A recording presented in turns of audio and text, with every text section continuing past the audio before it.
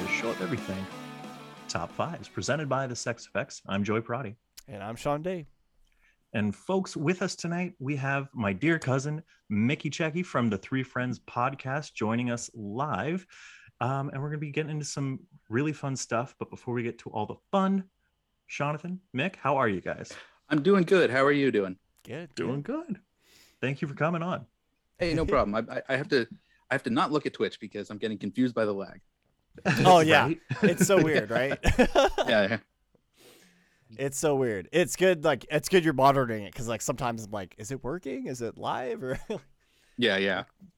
Yeah. It's working. always It's have just it a on little if- bit behind. Yeah.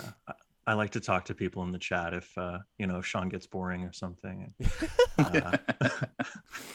Oh man. Well, hey. But yeah. How you doing, Mickey? what's good? How's everyone's? Yeah. Doing good.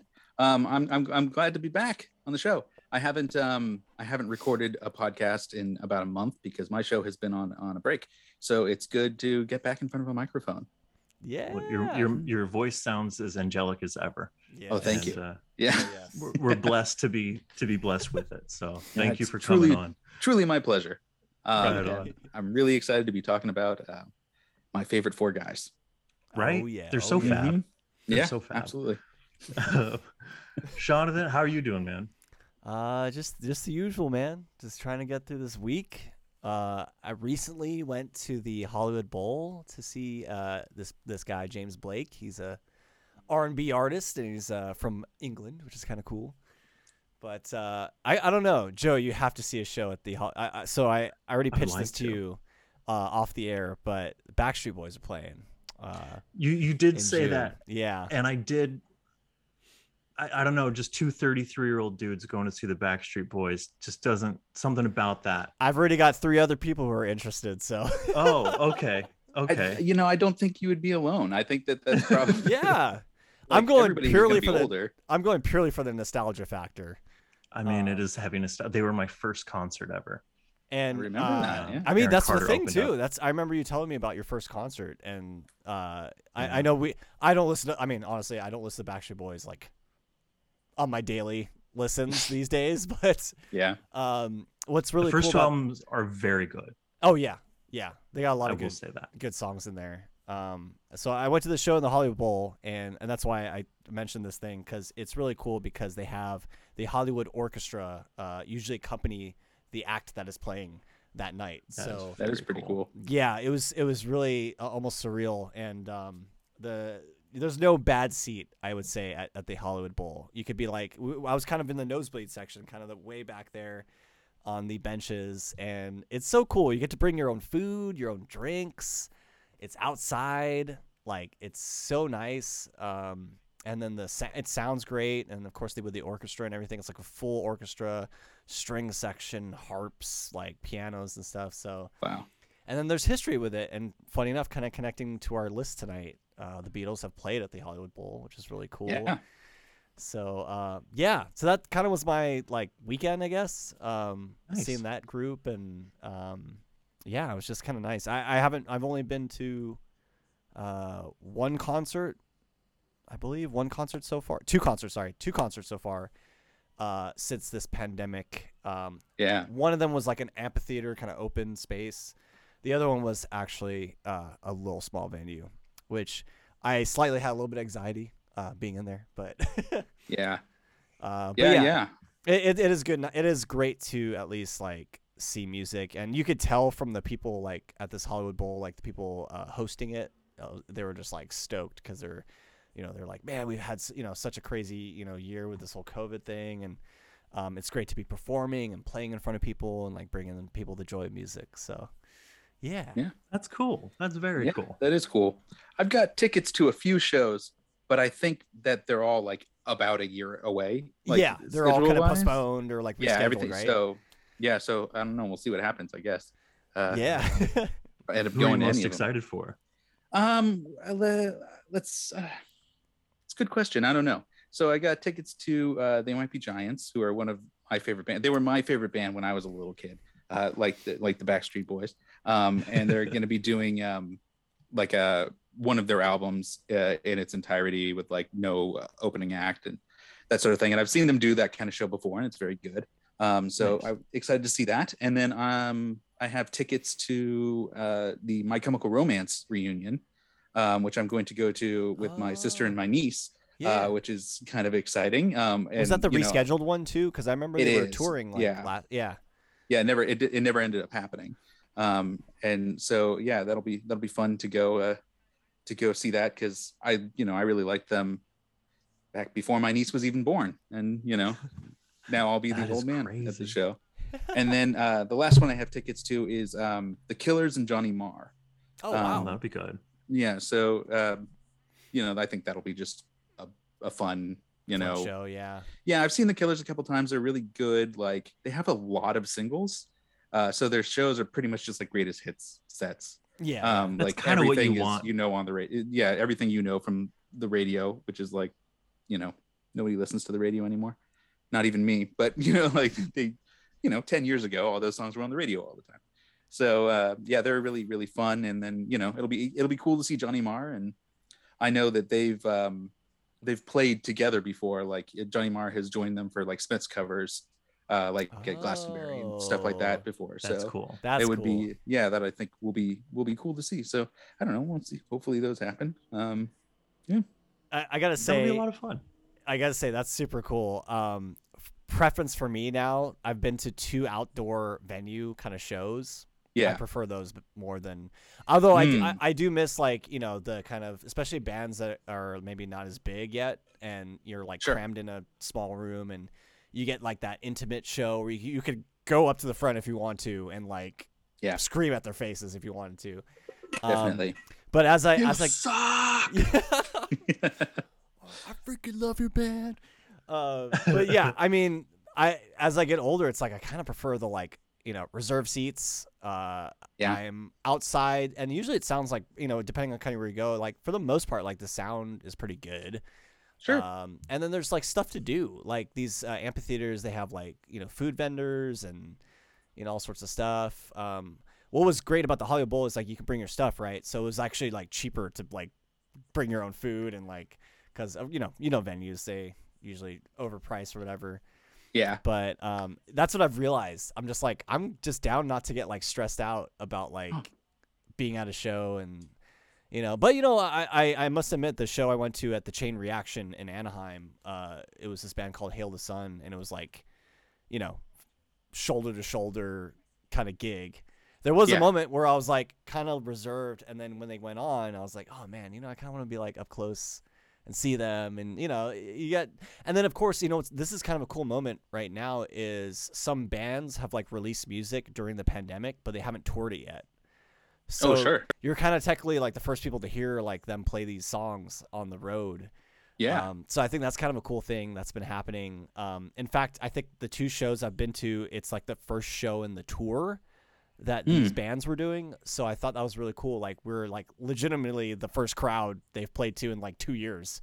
That's awesome. You know what I mean? So it's like, it is kind of a special energy. Special energy, yeah, for sure. And you can tell like the bands are, obviously it's the first day in the tour, but like they're definitely like, I would say very energetic, and I may feel like grateful for just being able to be like, I can still play music in front of all these people, So, yeah, I've come to like really appreciate music again, and like live shows again. But yeah, I still have my reservations, because it's like, I'm vaccinated, but like, you don't know who else is.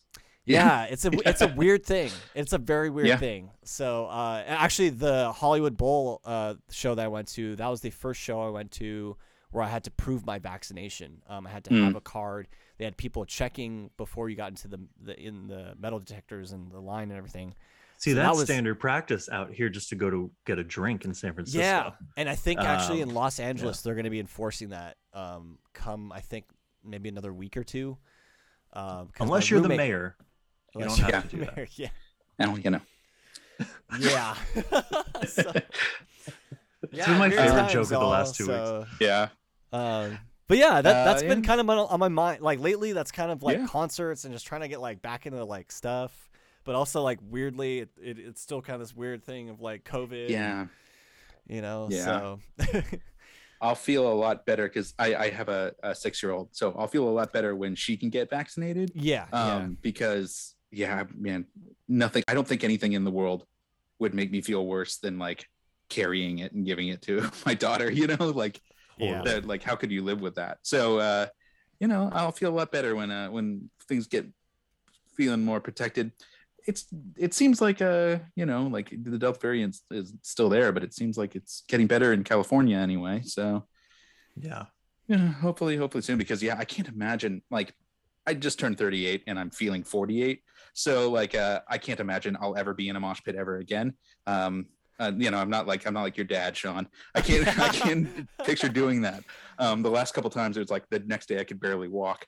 But like I do love being like just smashed in with everybody and stuff like that. And I miss that. But yeah, sitting on a lawn and watching a band sounds mighty good. Yeah. It really does. Hell yeah. Hey. Mm-hmm. Excited for live music. That's all I gotta say. Yeah. Oh yeah. Someday soon. Yeah. Someday soon. But speaking, Maybe. I was gonna say maybe we could see one of the people we're about to talk about. I hope so. Yeah. I at least one more time. Hope so. Yeah.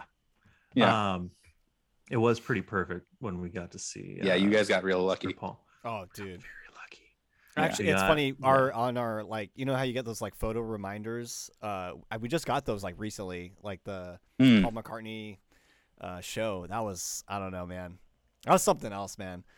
Yeah. I almost thought, I was like, there's no way like this is happening right now. Like it was just such a surreal experience, and I honestly think, if he comes around touring again, we're gonna hop on those tickets for sure. You got to. Yeah. I want to see that McCartney 3 live. I did enjoy some of it. Dude, you know what, dude? If McCartney plays like Hollywood Bowl, that would be freaking worth it, man. I mean, I bet it for me, it just feels like such an iconic like venue, and especially for like a Beatles, like, someone coming back. I'm sure he's played there before, but I don't know. Yeah. We saw him at Dodger Stadium when we saw McCartney, and it was cool. He's big places for him. Yeah, big spots. Yeah. So I don't know if Hollywood Bowl's as big as Dodger Stadium, but I just think it would be just such a cool place to see him. Yeah, the last time I saw him was at not the Cow Palace. The Beatles did play the Cow Palace though, but the last time I saw him was at Candlestick, which it was the last show at Candlestick. Oh, no way! And really? and that was also where the last Beatles show was. So yeah, it was a nice little. I'm sure he probably doesn't give a shit, but it was it was a fun thing to be a part of. Yo, yeah, okay. Absolutely, that is very cool. I love that. Yeah, we can real quick before we jump into the Beatles. I just got to say, because you mentioned Sean's dad, I got to hang with both of your dads this weekend. Oh, did you? Oh yeah, that's right. Went to a lovely dinner party at my parents' house and got to see both your dad and your dad, and it was good. Awesome. Yeah, sounds fun. Everyone was in rare form. It was a good time. Good. Yeah, I'm jealous. I want to see everybody. I know. I'm sad. I long for the day when all of us are all in the same room together again. Absolutely. Yeah. But yeah. So just sending good vibes, because it was a good vibe. Taking them in. Yeah. But anyway, dear listeners, as I'm sure you could have pieced together through context clues, we're going to be talking Beatles tonight. And we're going to kind of do 2 lists about covers. We don't know if we'll be able to get to both. Mick, since you're a guest, would you like to choose which list goes first? Well, if there's a chance that we're not going to be able to do both, then I think that we should probably do covers by other people of Beatles songs, because there's a less of a chance that we're going to have the same things on our list. Okay. There's at least 2 things that I can think of covers by the Beatles that we're probably all going to have on our lists. So that's very fair. And I wouldn't be surprised if there's no overlap in the other category, because there's so many Beatles covers. There's a lot. Yeah, there is a ton. All right. Well, yes, I love that. Let's get to it. So, top 5 Beatles songs covered by other artists. And Mick, would you like to kick things off? Sure. Yeah. Are we gonna just do plow through our list individually, or are we going to go around? I say let's plow through, and that way we have a better chance of getting to both lists. I think you're probably right. Yeah. Right on. Okay. So number 5 it's kind of it's kind of a fun, it's a cheesy one.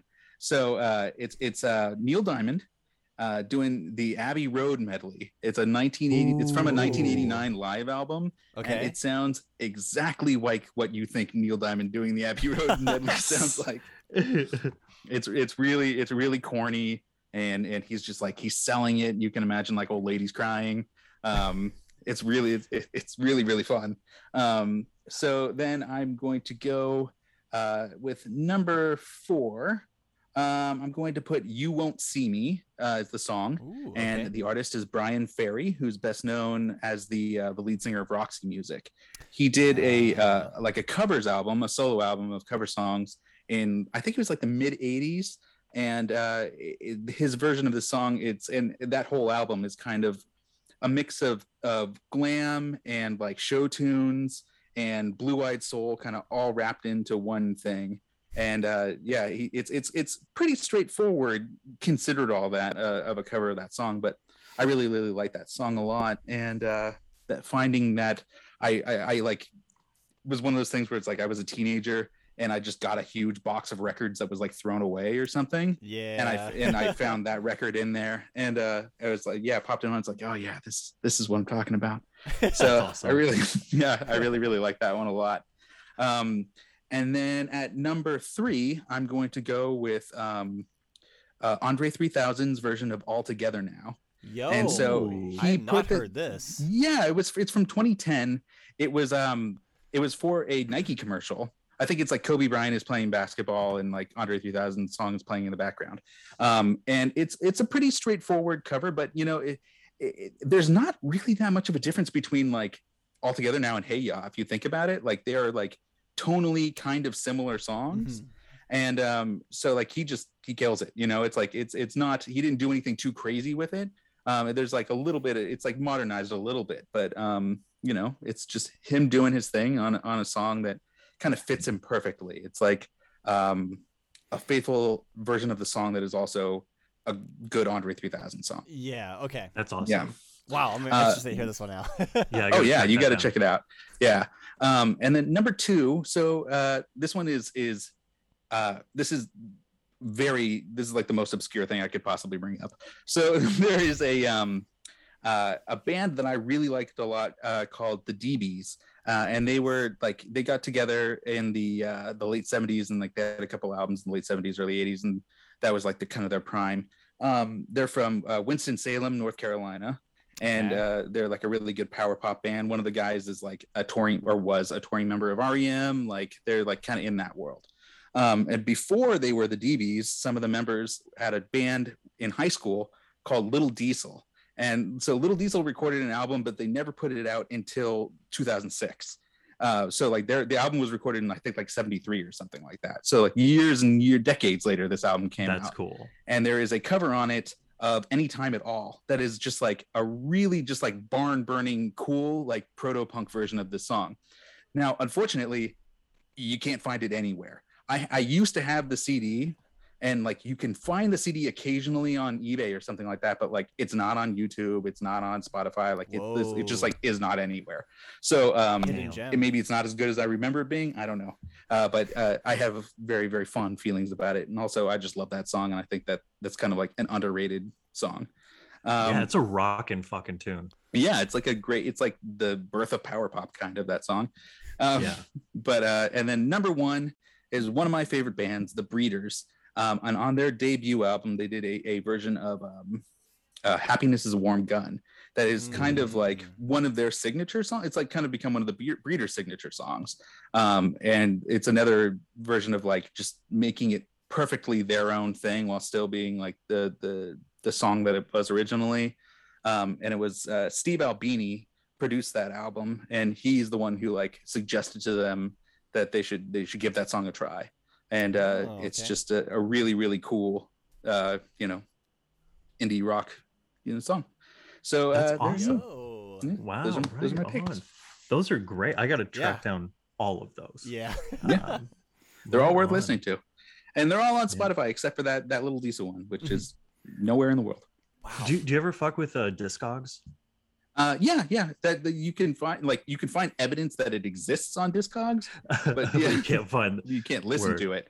Yeah. I wish I had taken better care of my CDs when I was younger, Oh, because it surely got scratched up like a hockey puck. yeah. Even if you did take care of your CDs, I feel like they still taking them out of the case and everything. They always got something, and then if you still have a CD player, it probably ate it. We were talking not too long ago. The why am I blanking on their name? Death and Taxes were selling CDs at that show back in February 2020.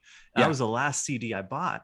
And I put it in my car stereo, and the thing ate it, and it won't eject, but it also won't play it. So I've never gotten to listen to it in that form. But yeah, so that's never again. Yeah. Oh well. But that's a very good list. Thank you, Jonathan. I'm curious to hear what you've got. Yeah, I've got all sorts of different ones. Some of them are kind of like I think I went a little safe on the cover side, but number 5 actually, this one is from that movie, the Across the Universe soundtrack.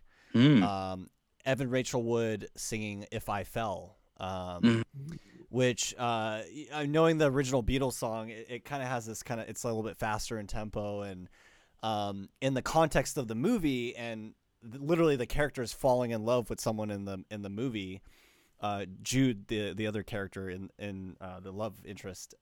It's just a good moment, and it's just her singing. She's just like literally sitting by these docks, and she's kind of singing, and she's kind of like watching the character Jude.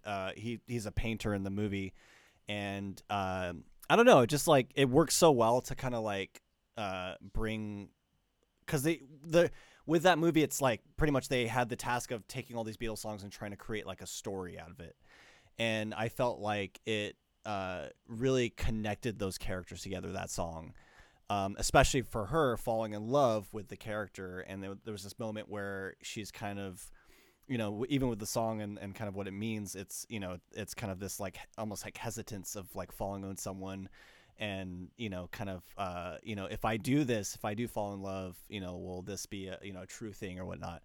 So I think it worked really well for the context of the movie, but I don't know. I really liked Evan Rachel Wood in this movie, because she just found a good way to find a way to make it her own, and like kind of cover the song, kind of slow it down a little bit. So it's, it kind of feels a little more impactful and meaningful in the moment. So yeah, that's my number 5.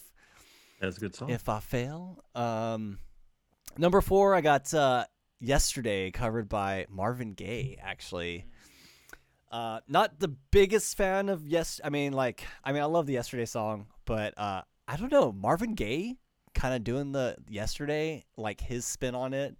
It's definitely Marvin Gaye. Like it really, it's his, his style, his band, that kind of swag, I would say, with it.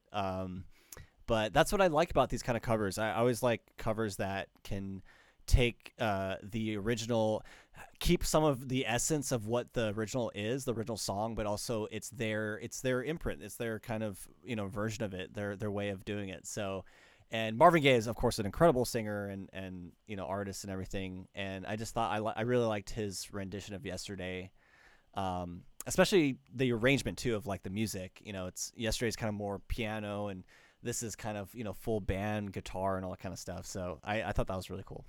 So yeah, Nice. Yesterday. All right, here's my usual. This is a cover song. It's Michael Jackson, Come Together. Sure. Yeah. Which is kind of funny, because I feel like growing up, I know my parents played a lot of Michael Jackson, and I bet you anything I probably heard Come Together by Michael Jackson first before I heard Come Together by the Beatles. So I guess I have sort of like a personal connection to it, like just hearing it like growing up, I guess. Putting Michael Jackson aside, just thinking of the artist. Yeah. Yeah. You mean the art, not the artist. Yeah. Sorry, the art, not the artist. I don't know. I really liked his rendition of it, and especially for Michael Jackson, the way his how he puts like the power in his vocals and everything, and the way he kind of you know, I don't want to keep saying it makes it his own, but like it really is like, you know, he really found a way to make it unique to his singing style and his singing voice. It has a little more attitude. I don't know. It has like a little more to it. Pretty rocking. It's pretty rocking, right? Yeah. You know, especially from Michael Jackson. So, you know, that was kind of interesting. And then again, you know, going back and like listening to the original by the Beatles, it was really interesting to kind of juxtapose each of those songs together. And, you know, I've come to appreciate the Beatles song, of course, but like, I don't know. I don't know why, but I've always just kind of heard Come Together like as that Michael Jackson form. Or version. So I think you might be too young for this, because I think I was like very, very young, but I believe that was like Pepsi's theme song for a while. Whoa. Was like I think it was that, and then also it's in his movie Moonwalker, which I used to watch all the time when I was a kid. Yes. So, like, actually I think that's probably my connection is that movie, because I remember seeing the movie. I could totally see that as a Pepsi commercial too. Yeah. But yeah, that's kind of a version of the song that, you know, I hear a lot, and, you know, I've heard some other versions of it, but I think that's the kind of one that usually comes to mind when I hear that song. So yeah, number 3, Come Together. Number 2, I've got Little Help from My Friends, the Joe Cocker cover from 1969, which I think he did perform at Woodstock. I believe. And Joe Cocker, I guess, repping my dad's hometown. He's from Sheffield. So I didn't even know he was British. Yeah, he's a Sheffield he's a Sheffield local. So I like his version. He kind of makes it more soulful. You know, he's I don't know if he takes his time with it. I don't know, it's just the pacing with it is a little bit different. And Joe Cocker's behind it. Yeah, there's a lot of feeling behind it. And I'm not saying anything with the Beatles version. You know, there's obviously, you know, they have their feelings and stuff, but with the way he sings it, I think the way he delivers it, it just has so much more impact on the crowd, especially when Woodstock, you know, hearing that song and everything like that at that time. But the Beatles version is almost like it's bordering on a novelty song. Yes. Because like he's playing a character in it. And it's like you know, much more like he's not putting his full emotion into that song. And I think I love that song. I really, really like I'll defend Ringo's voice till I die. I think that's a great song. But yeah, like Joe Cocker is clearly, like, it means more to Joe Cocker than it does to Ringo Starr. And what's crazy is there's footage of like Woodstock of like him singing it, and you know, I think he even starts it off like a cappella, like he's just kind of like singing the first few lines, and it's just, and then, you know, it's maybe it's I mean, I obviously didn't grow up in that time, but like I guess the nostalgia factor of like, you know, the 60s, and you know, kind of captured that time, and you know, especially with Woodstock, you know, being such a big, you know, thing for the 60s, and so maybe I kind of favor it a little bit more because it has that connection to the music festival, and maybe how it made people feel hearing that cover of the song, you know, right there and then. I think that there is definitely a connection for our generation to the 50s and the 60s, because the people who were making the entertainment when we were kids were all grew up in the 50s and 60s and were making things about the 50s and the 60s. So, you know, like that's like, even this song in particular, it was like the theme song to the Wonder Years, which is like you know, a show about even it took place in the 60s, but it was about a kid who was like, you know, kind of closer to my age and stuff. So like, you know, like I could watch it and relate to it, and my parents could watch it and relate to it, and that sort of thing. And like, you know, anything Stephen King ever wrote, like all that, you know, like, so we were hit, like we got that baby boomer nostalgia stuff really, really flung at us hard. Indoctrinated. Like, we're doing it now to the next generation of children. We're throwing 90s stuff at little kids now all the time. So, Can you believe Nevermind is 30 years old? Oh my God, really? Yeah. What? When? Whoa. Oh, yikes. Yeah. That's a blast from the past. Whoa. Yeah. I was yeah. It's all getting old. It's oldie stuff now. That means I remember my dad bought that CD, and I think he had that playing in the car while we were kind of growing up. That's so crazy. That sounds about right. That means that CD is as old as I am, which is crazy. Yeah. Wow. Yeah. Anyways, my last one. Older. Yeah, a little bit older. My last one is man, I listened to the song a few times, and it's Stevie Wonder, dude. We Can Work It Out. Mm-hmm. His cover, We Can Work It Out. You can't go wrong with Stevie Wonder, man. I mean, his way of interpreting the song, and obviously, he's such an amazing singer, piano player and keyboard player. He makes it fun and interesting. He's still a big musician today. A huge influence for a lot of people, I feel. So, to take on a Beatles song, I was like, oh man, I wonder how this is gonna sound. I've heard it a few times, and when I keep listening back to it, it still makes me like, I really like his version of it. And you can't go wrong with Stevie Wonder. I mean, he's still, has such a great, he's a great musician. He has such a great songwriting background. Was able to push the envelope as far as sound and trying, kind of embracing, synthesis and synthesizers and, different types of instruments and stuff in his music. So it just worked perfectly for it, kind of weirdly enough what the Beatles were at the time, like trying different things and like, in the studio. And, I think that's what I find so unique about Stevie Wonder too, and the kind of parallel them together with the Beatles is, he was very open to, new types of musical influences or instruments or whatever you want to put. Yes. So, I think that's probably why I gravitate towards that. And I just love Stevie Wonder's music. So it's, of course, if he does a Beatles song, it's going to sound good. Go for it. Oh, I was just going to ask, what do you think about the rumor that he's not blind? Well, he did wave at Uncle Pat. So, there's evidence. There's evidence here. There's evidence there. Yeah. Some people really think that. Like, there's a lot of people who think that, like, I think that the story is that, like, because he started very young. He was like a teenager when he started. And I think the idea was that they were like, you're not cute enough, so we got to give you a thing. He's very cute. I see. Yeah. It's where the movie gets its mojo, baby. Mm-hmm. It's just a funny thing to think about. There's some people who are so. I mean, he does crazy things. He drives around and stuff. So. Wait, he drives? What? Not on the road, but there's like he loves being behind the wheel. What? And people like just let him because he's Stevie Wonder. So I mean, yeah.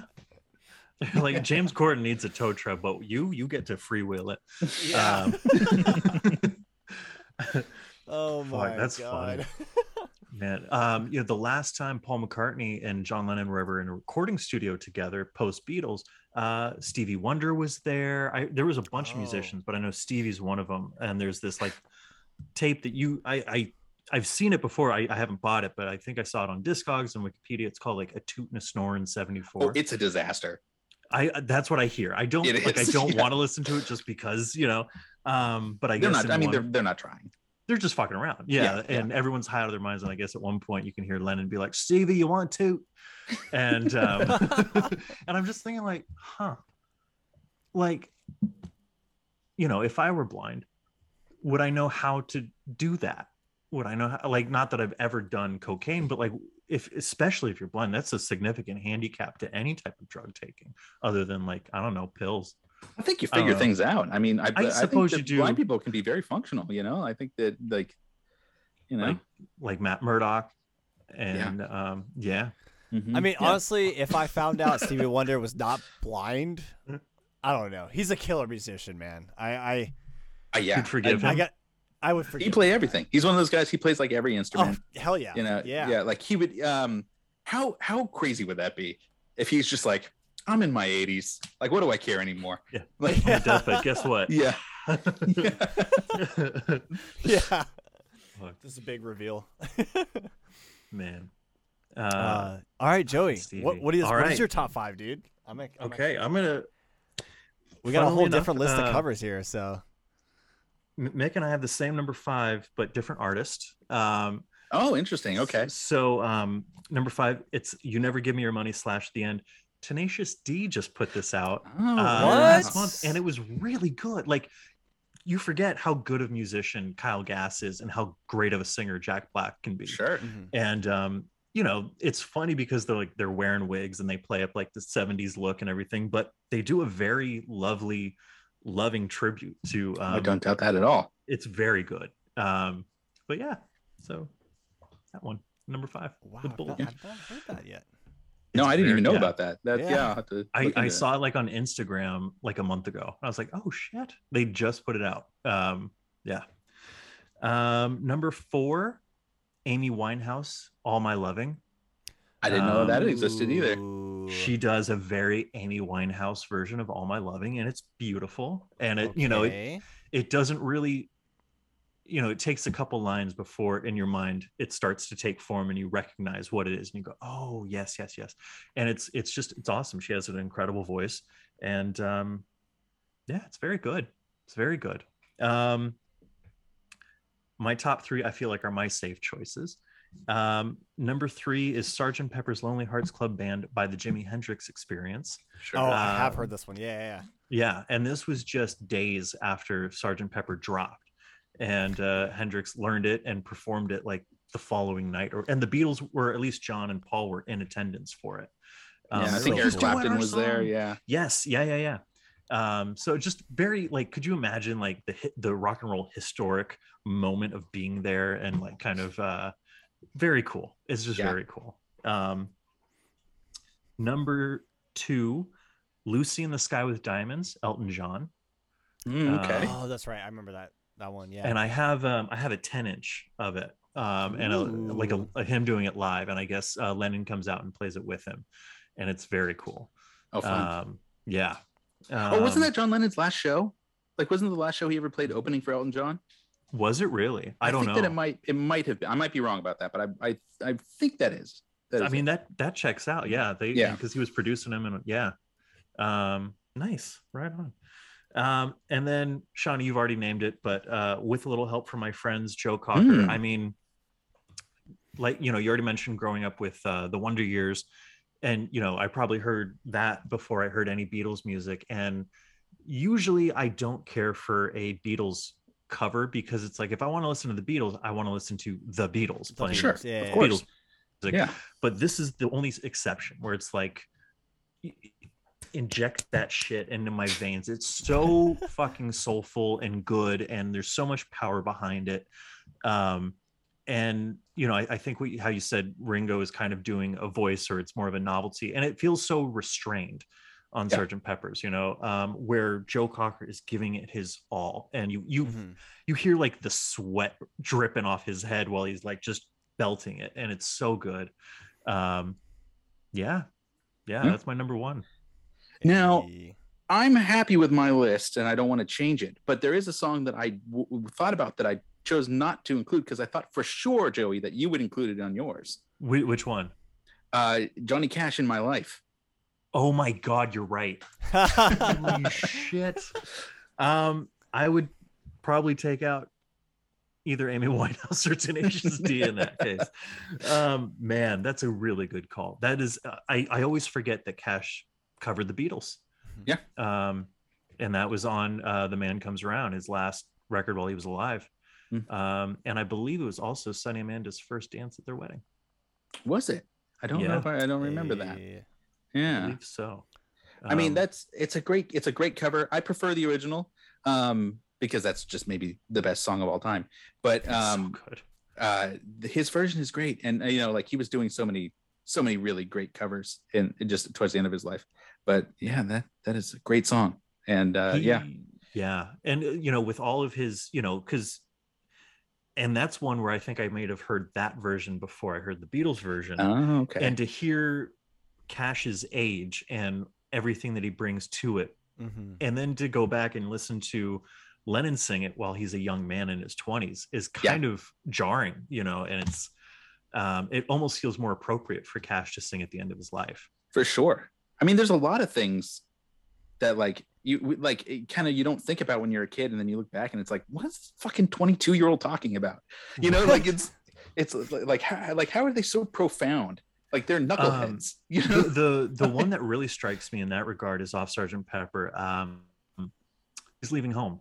You know, and it's from the point of view of the parents waking up, we script and saved, you know, to give her a good life, and she just threw it. It's like, you're 24, 25 years old. How are you cognizant enough to, you don't even have kids of your own. Like, how do you know? I don't know. It's beautiful. Yeah. It's wonderful. Yeah. Yeah. Right on. Yeah. But fantastic lists all around. Yeah. Yes. Only one overlap in all 15 songs. Not bad. Yeah. Not bad. Pretty good. Not bad. I thought we were going to have more, honestly. I'm glad we did not. Yeah. Mick, would you like to kick off songs the Beatles covered? Sure. I think we got enough. Yeah, we're only at 40 minutes. We're good. Sean, you good? Right on. All right. So I am going to, for number 5, I'm going to go with Till There Was You, which is from The Music Man. It's, you know, it's a show tune, but it is somehow kind of like the most Paul McCartney song that Paul McCartney didn't write. It's really dorky, but it's also like, it's faster than you remember it being, which is something that I always love. That's like a quality I love in a song, when I remember a song being slow and then I listen to it and it's like, oh yeah, this is fast.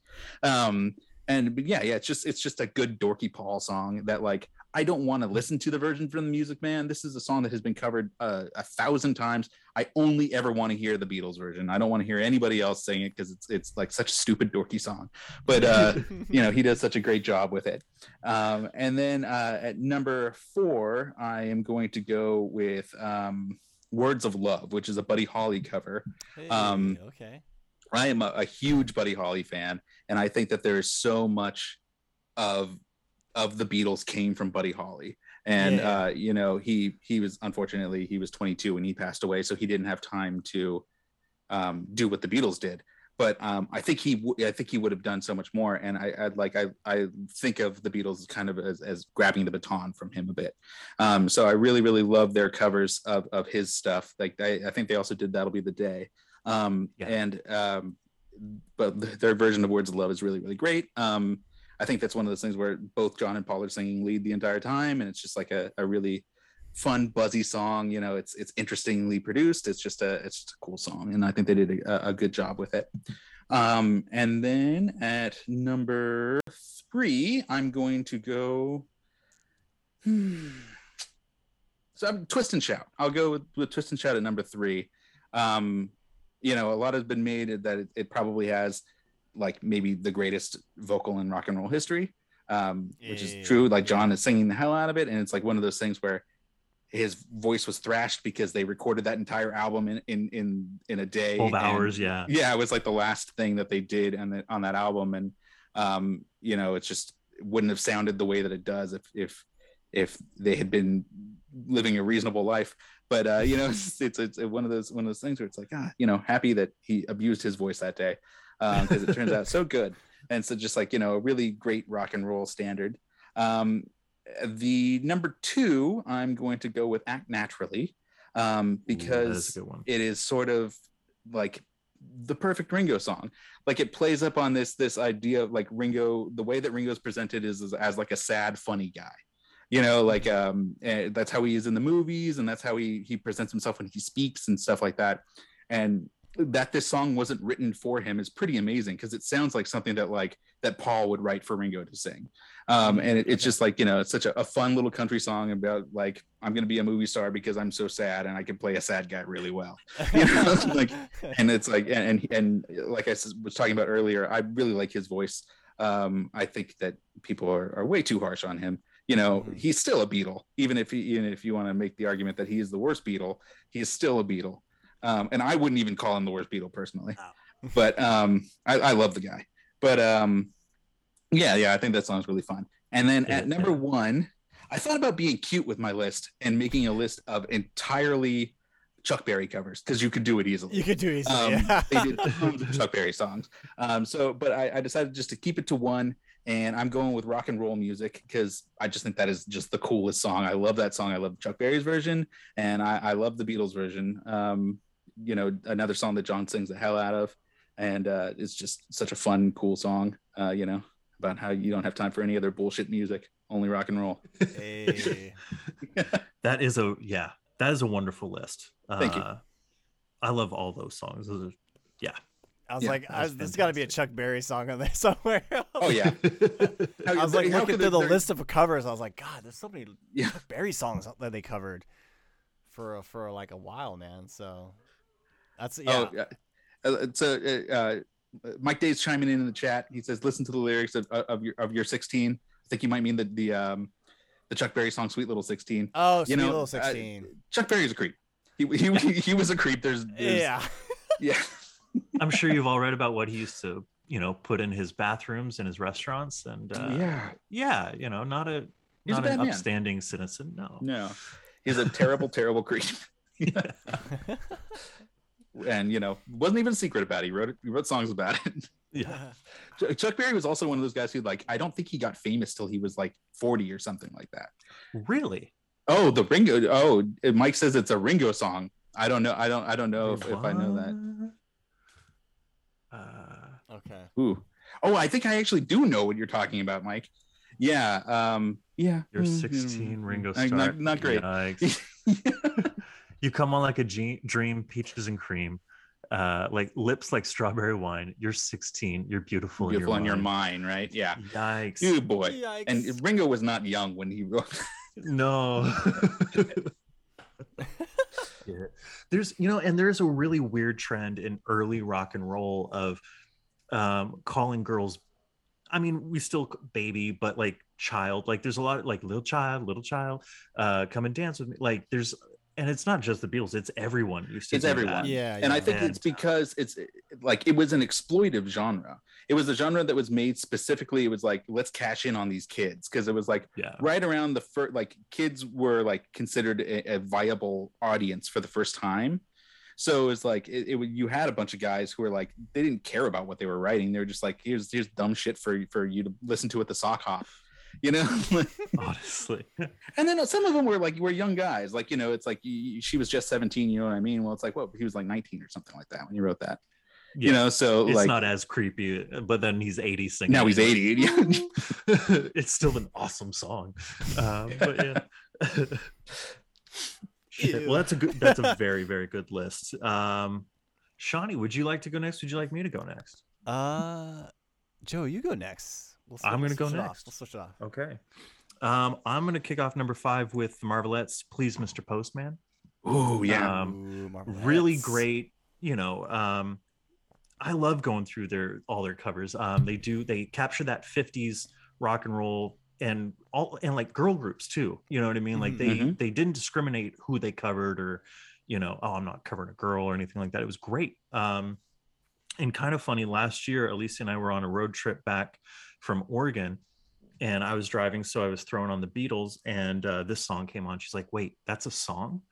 I was like, what, you've never heard this song? She's like, no, I've heard it, but it was on a TikTok or a Vine or something. And like a young kid is going, wait, yeah, Mr. Postman. And then the camera pans, and there's like a weird homeless guy going, hey. And like, that was her entire frame of reference for this song. And she's like, holy shit, this is an actual tune. And I was like, yeah. But so I've always loved that song, but now I have that little anecdote that always kind of makes me smile whenever I hear it. Now I'm just like, that's funny. Number 4, The Miracles, You Really Got a Hold on Me. I think this is one of their like most beautiful early ballads. It's they recapture all the soul that song has originally, but it's the Beatles, so it's great. Whatchamacallit, the album Beatles for Sale, which I feel like never gets talked about ever. Yeah. Because it's mostly a covers album, even though the originals that are on there, like I think 8 Days a Week is on there, and there's a few that are like, oh shit. No Reply. But Mr. Moonlight, for some reason, gets me. It's got Mr. Moonlight. And it's it, man, you know, like I don't know what it is about that, but I'm just like, I love it. I love it very much. So and that's another really dorky song. It's very dorky, but I Yeah. like it so much. Yeah. And yeah, what's the chorus? You missed him. I don't know. They're thanking Mr. Moonlight for like helping them get girls, or maybe the other way around. I forget. Yeah. But, I don't even remember the last time I listened to that song all the way through. Usually it's just like you hit the beginning. It's like, okay. See that beginning, and I'm like, I'm here for this. I'm ready for the rest. I had Till There Was You at number 2, but I'm going to strike that, and I'm going to go with Devil in His Heart. He's got the devil in his heart. I don't know why. It's another one that Mr. Moonlight, where it kind of just hits that perfect, like, is this the 50s? Oh no, it's the 60s because it's the Beatles, and like, I don't know. Yeah. They capture that spirit so well. Because I mean, I think especially us kind of, we're all big Ramones fans, and I think we all kind of have that original rock and roll in our DNA somewhere. We just love that kind of fast, simple. Yeah. And they always really kind of were able to tune into that, even at their most complex. Definitely. And then number 1, you already mentioned it, but I have to, Twist and Shout. It's just like you were saying, it may be the best rock and roll vocals ever recorded, and apparently Lennon had like the flu or something as well, and like just took his shirt off and like just started belting it out. Yeah, it was rough day. Yeah, I mean, who knows? There's a lot of mythology around that, of course. But it's still just so good, and I think you usually hear their version of it when you hear it on the radio now, and it's one of those songs that, I mean, you'll know the song before you know of the Beatles. You know what I mean? Like, I think you'll be a fan of like, oh yeah, Twist and Shout, blah, blah, blah. But then if you get into the Beatles, you go, wait a minute, no, oh shit, this is them. There's so many songs like that with the Beatles where you go, I didn't know they did that. They did that song. Yeah. Oh, Darling was one of those for me, where I was just like, wait, this is the Beatles? What? But yeah, I don't know. It's timeless. It kind of transcends whatever decade you're living in or whatever. It's just a good, solid rock and roll tune. Did you guys grow up with the Beatles the same? Like so, your parents might be younger than my parents enough that you maybe didn't grow up with them as the same way I did. So thankfully, my mom had your dad as her brother, her older brother, and got a lot of like Beatles and Bob Dylan and that kind of thing. My dad was like, yeah. But the release that came out when we were kids was Beatles 1. Yeah. And that was 2000, I think. Okay. Yeah, that sounds about right. Nan got me that, I think, for Matt's birthday. And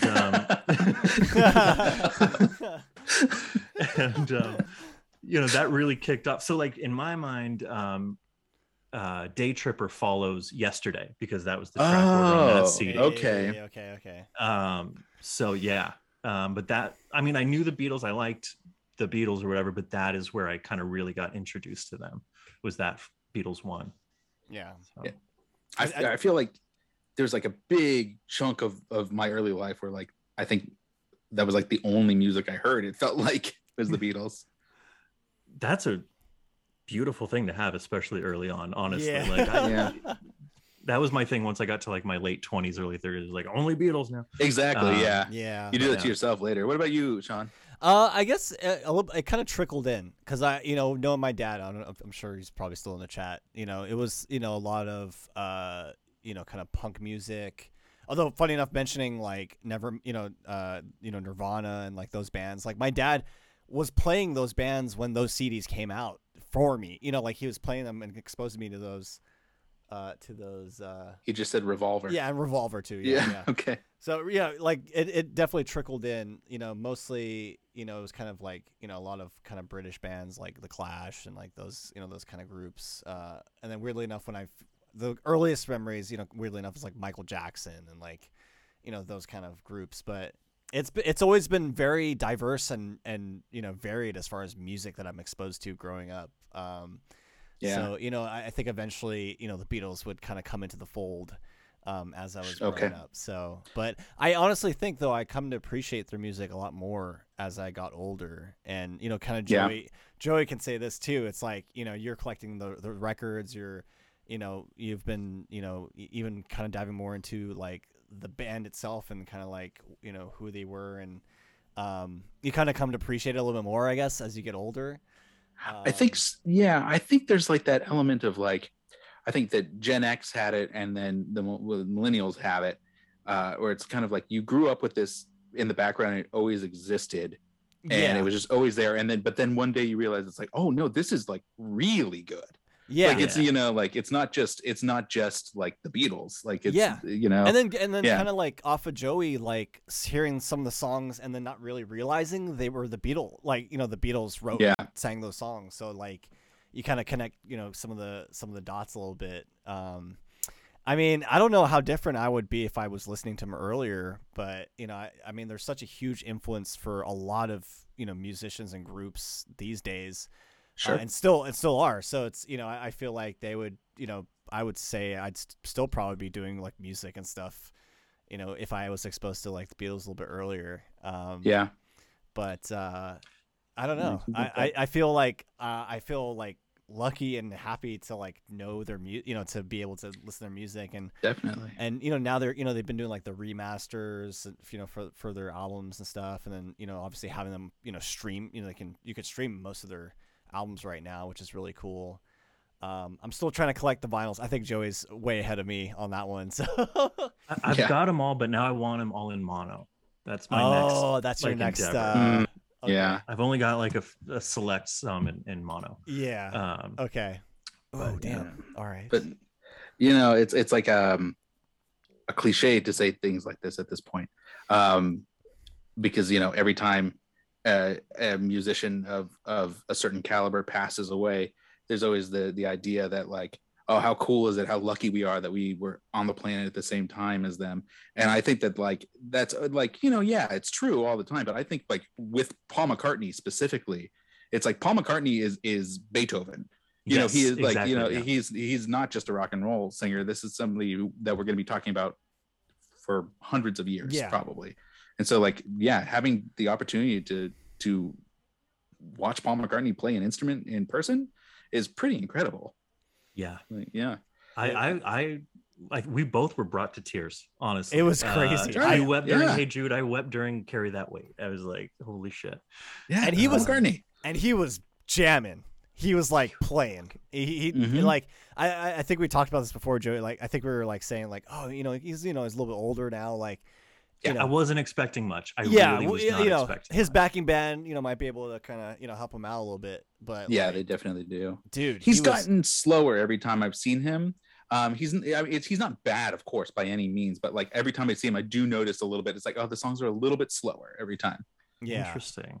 Yeah.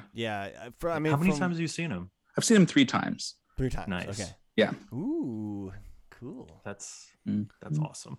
Man. I just wanted him to play something off of Ram, and he didn't, but I shouldn't have expected that either. So, you get the greatest hits of Paul McCartney, like maybe 1 or 2 of his like brand new songs, and then it's just like a Beatles show. Like he does a good job of making you like when you leave, you feel like you just saw the Beatles, which is of course not true, but like he we got pretty close. We got halfway there. The closest you possibly can get. Possibly could, man. Yeah. I don't understand why they don't do that every time. Huh? It would make so much money. It like so much fucking money. Yeah. He doesn't even have to be like the sole drummer. Like he could just like drum on like part of the show. The other drummer can be there too. Drum, you know what I mean? Like, because I've seen Ringo before too. Like I saw Ringo probably 30 years ago. No, more than probably about 25 years ago.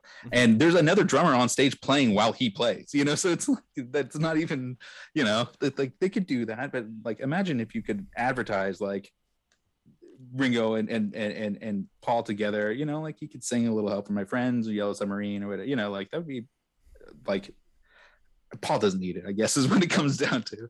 Yeah. I mean, neither of them probably do, because I've seen him be asked that very question. Ringo's like, I've got my all-star band. Yeah. And but who knows how much ego is still there. Definitely for Paul. Well, Paul is like the most egotistical person ever. Yeah. But yeah, there's got to be, yeah, maybe they don't really probably just don't like being around each other that much. But yeah, there is I don't know. Can you imagine being so rich that you didn't like like you could like not make all the money in the world? You'd be like, you could turn something like that down, just be like, no, like, Yeah, I don't need to do good. that. Yeah, I'm good. Yeah.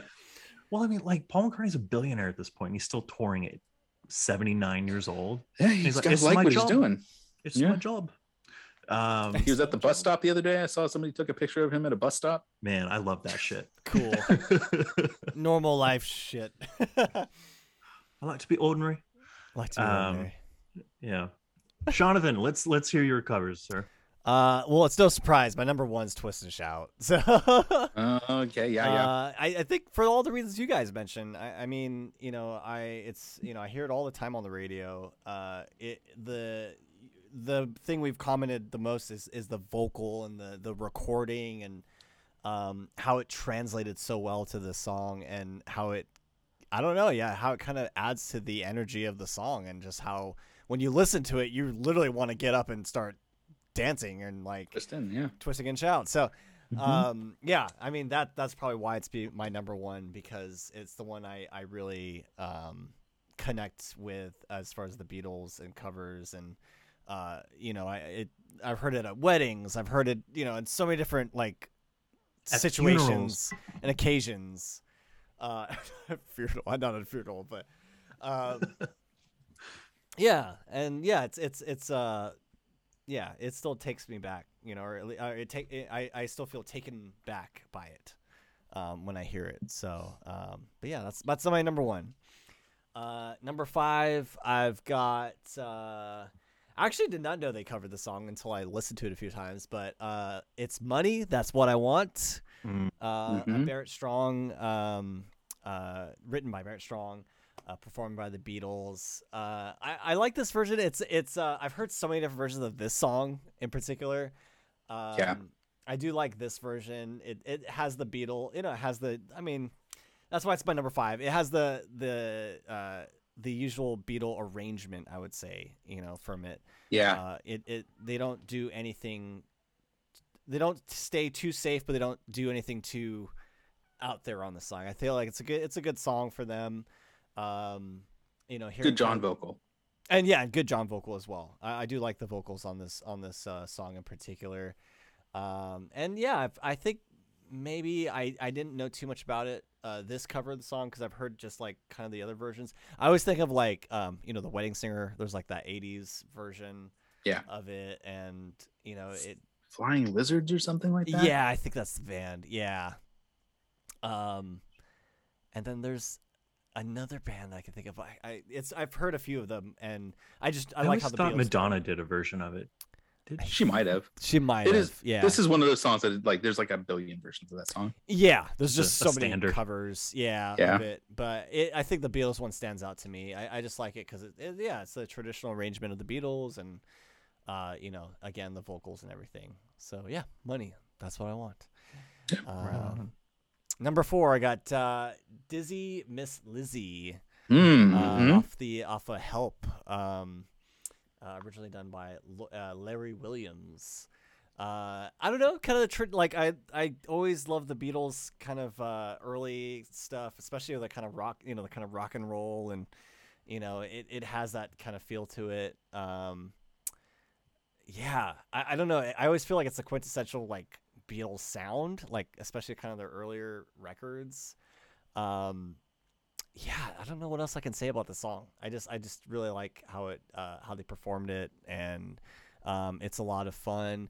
I'm trying to think of. I also really like the Help, like a lot of stuff off of Help, I guess, and really good. It record. Goes really well, I guess, with the other songs. It accompanies really well with some of the other songs on the album. So, number four, Dizzy Miss Lizzy. Let's see here.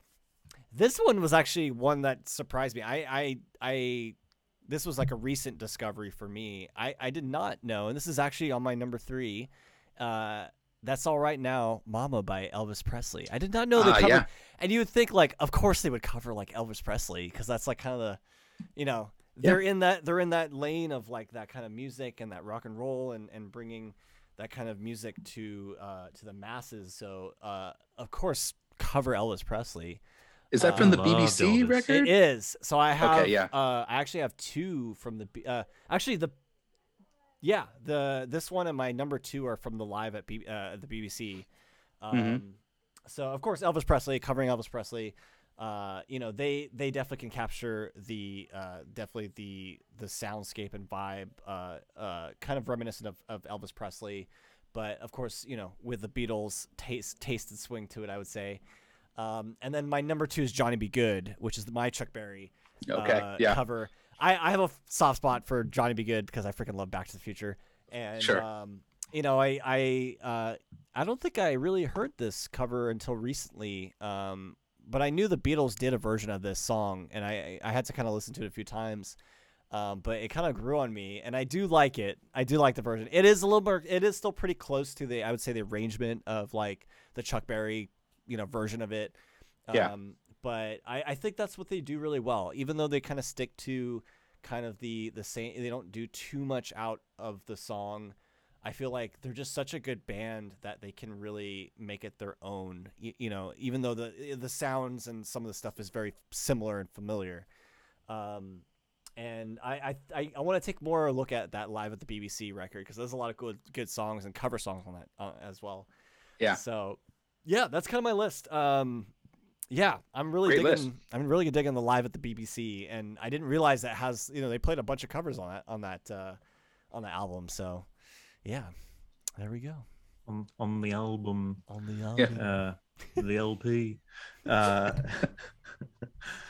on. Fuck. It's always such a dream to talk about Beatles, honestly. I know, especially with you, Mickey. I feel like thank you. Yeah. This is our usual Beatles talk right here, man. So, yeah. Thank you for having me. It's I always want to talk about the Beatles. Right. Part of me is like, is it because like you watch footage of them when they're so young and like first coming to America, and they're polite, but they're also shitty towards the reporters, and like they're playing with them a little bit. They're so smart, and they just seem so in love with the world around them, and the world around them seems so in love with them. Mm-hmm. And it's just like, man, to be those 4 best friends traveling the world, playing music, running around, like it's just like that's the ultimate like dude dream, I think. I don't know. It's just such a strange. It's like there's certain bands where if like, of course every band is like, every member of every band is important, of course, but there are some where it's like clearly it's one person's vision, and so it's really interesting to have, it's like how, like what had to happen cosmically to have all 4 of these people in the same place at the same time. It's just very, very interesting to have like 2 of the best pop songwriters growing up a couple blocks from each other. Like it's just strange that it happened. And I think we're all the better for it. Honestly, yeah, I love that. Yeah, I love that so much. Mm-hmm. Yeah, because they're such like they're so like the music's great, but also they're just great personalities. They're fun. Like that has so much to do with it. It's like they're fun to talk about. They're funny guys. All 4 of them are really funny guys. Like genuinely, like could be comedians probably. And then it's like fun to listen to them talk, and it's also fun to like make fun of them and joke about them and stuff like that. It's just like every aspect of the Beatles is so entertaining.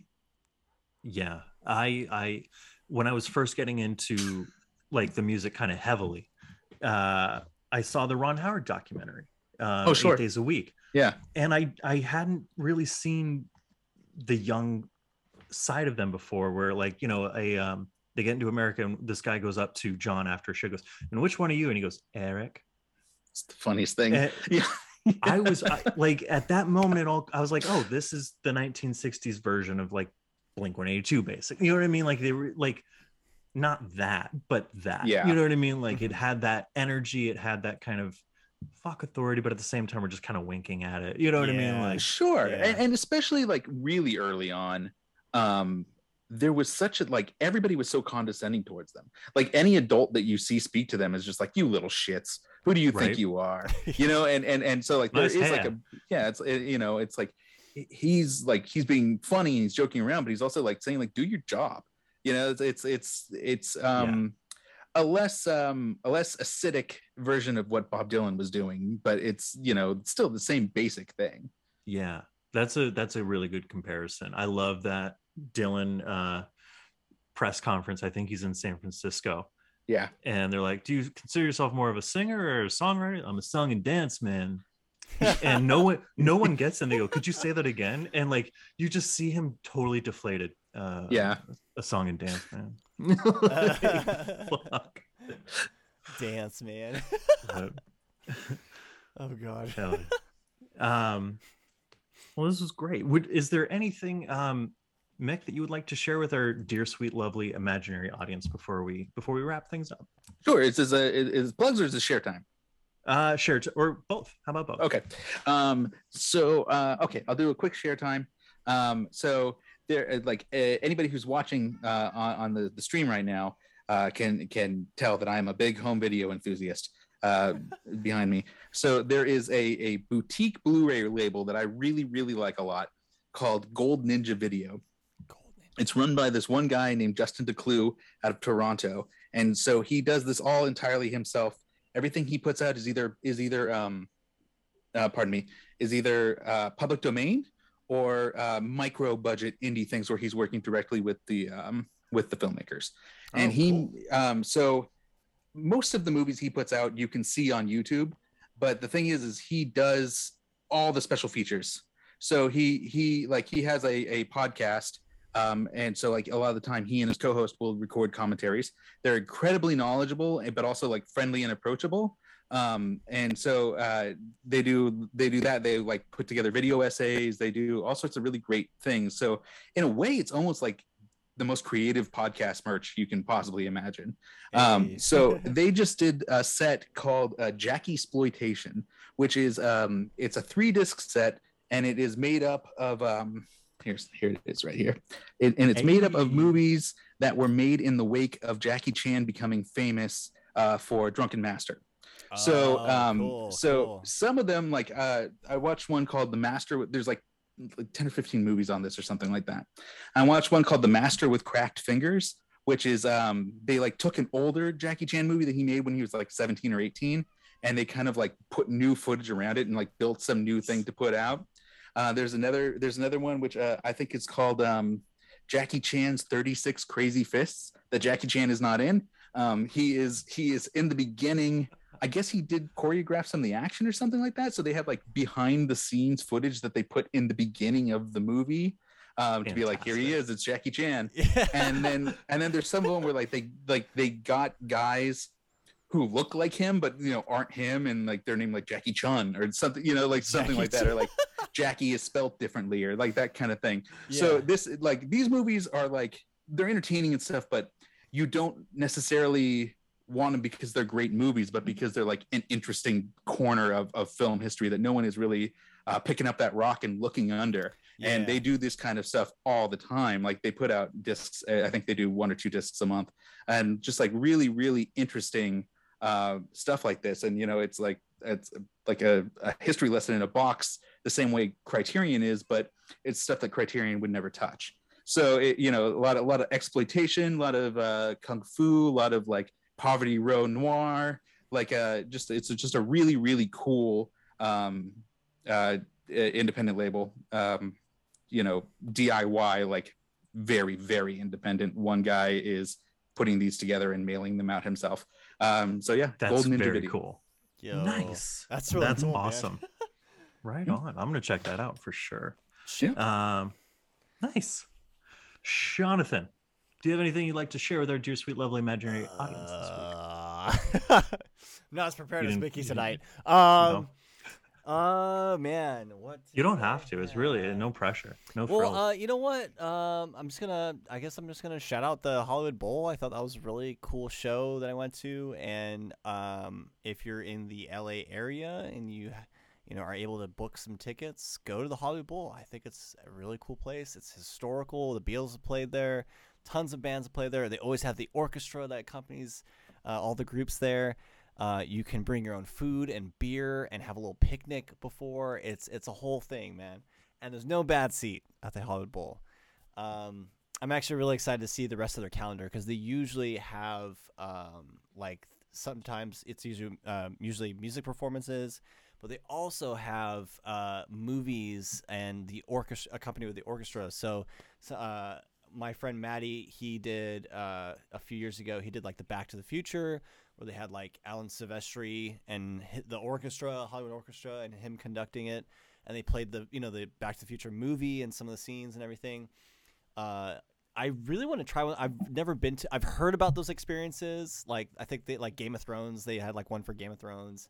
I've always wanted to do one of those. So I think that's kind of the next thing I want to look at is like if they're doing one of those kind of movie related with the soundtrack and the orchestra, and sometimes you get maybe someone like John Williams, like the actual conductors and people who compose the music to be there. So yeah, I'm all about like live music right now.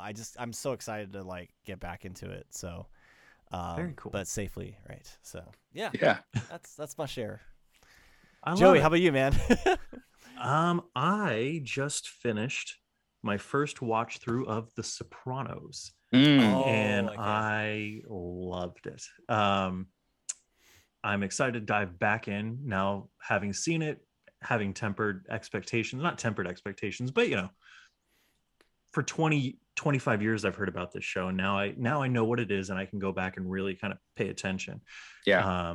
And my goal was to finish the series before the movie comes out, which I achieved. I'm very excited about that. And if you haven't seen it yet, I can't recommend it highly enough. It was incredible. I haven't seen it yet. Yeah, my brother and our good buddy Andrew have been telling me, they started a group chat. Are you watching Sopranos yet? Are you watching Sopranos yet? So today I was able to be like, it's done. And felt good. I think it's like, I don't even like, no hyperbole, I really do think it's the best mafia thing ever. Like, and I know that's saying a lot. I know that really is saying a lot, but it's up there. It's really, really good. They had time that you don't have in a 2-hour movie, but Goodfellas achieves a lot, in terms of like looking at the everyday life of a street level gangster. But this really does, like you said, takes its time, and you're able to see, oh, that's how everything connects and works. And I feel like I have a much better understanding of how everything kind of ties together in this world, and how it's so hard to escape it, or it's fascinating. It's really incredible. The Godfather is such a romanticized version of all that. It's so far removed. I always feel like a bad Italian American, but I don't really like The Godfather very much. Really? I love the first two. I think the first two have some like the best acting in any movie. Pacino and Diane Keaton are just, they have this one scene in number 2 that I'm just like, holy shit. They're very good actors, but I don't know, something about it is just like, I just never cared as much as I felt like I should, because it's very culturally ingrained in like, we're like with like Italian Americans. It's like, The Godfather. It really, and I watch it and I feel different after, you know what I mean? And honestly, I've been feeling a little different after The Sopranos. I've been dropping my G's, and just instead of talking about my girlfriend, I'm talking about my guma. And some gabagool. God. But I'm entrenched in that world. Like, I've been knocking out like a season a day, especially on the weekends. Wow. And so I'm having dreams about it and waking up to it, and it's like, well, I just got to get back. And I'm free now. I'm so thankful that it's like over, but I didn't want it to end at the same time. Like are you having Tony Soprano-esque dream sequences? Yeah, where I'm I'm not in the mob anymore. Like, they're like, oh, you're Kevin Federer. And I'm like, no, that's not me, but it says that on my card. And I'm like, Sean, you probably don't know what we're talking about. There are a couple episodes where Tony has very in-depth dream sequences. Oh, cool. Okay. The dream okay. sequences are very well done in the show. Like the way they achieve kind of like dream logic, or like the fish, he's walking by a fish stand and the fish will start talking or something, just things that don't make sense, that maybe if you're awake in conscience you wouldn't think about to write down. Somehow they're able to really capture the feeling of a dream in the show, that I thought was really, really good. Yeah, but they look at everything. They look at drug use and the prostitution, and like all of it really kind of gets highlighted. It's wild. It's wild. Yeah. And also just There you go. the toll it takes on you as a person. Truth. Yeah. And the toll it takes on the viewer. And the viewer. Yeah. Yeah. I can see that. Honestly. And last, just quick shout out. We had a meeting of the minds on Thursday. We're going to release a single or 2-song EP on October 22nd. Blind Issues is back, so be on the lookout for that. Yes. Yeah. Very, very fun stuff. So yeah, that's it from me. Woo. Yeah. Cool. Nick, where can we find you on the internet, my friend? You can find me at the3friends.com. That's TheThrefriends, the3friends.com. And I also want to give a quick shout out to my co-host on that show. Listen to his band St. Francis and the Wolf. Yes. Big St. Francis and the Wolf fans. What's I didn't even say St. what my Francis show of the is. Wolf? We just talk about movies. Yeah. Real quick, what's your favorite St. Francis song? Super Toy. Me too. That's the best. I love that It's song. a perfect song. Yeah. It really is. It's so good. Yeah. I always say that, he's my best friend, so I would say it was good no matter what.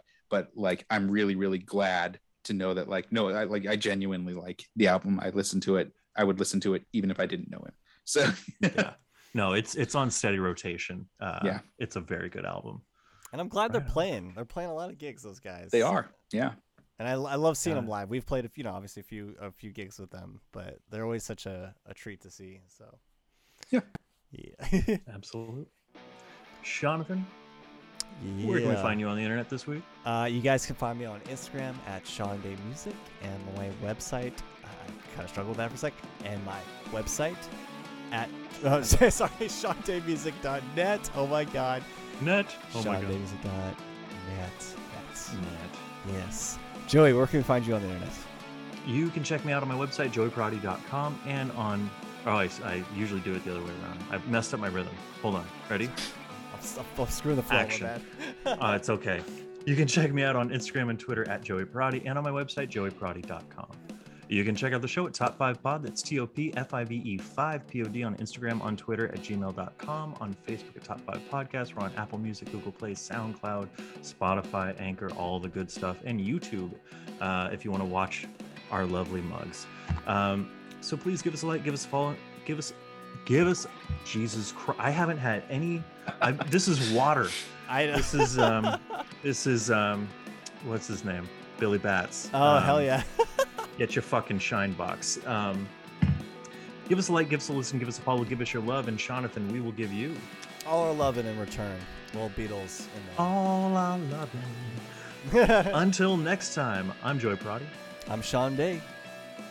I'm Mickey Checky. Thanks for listening.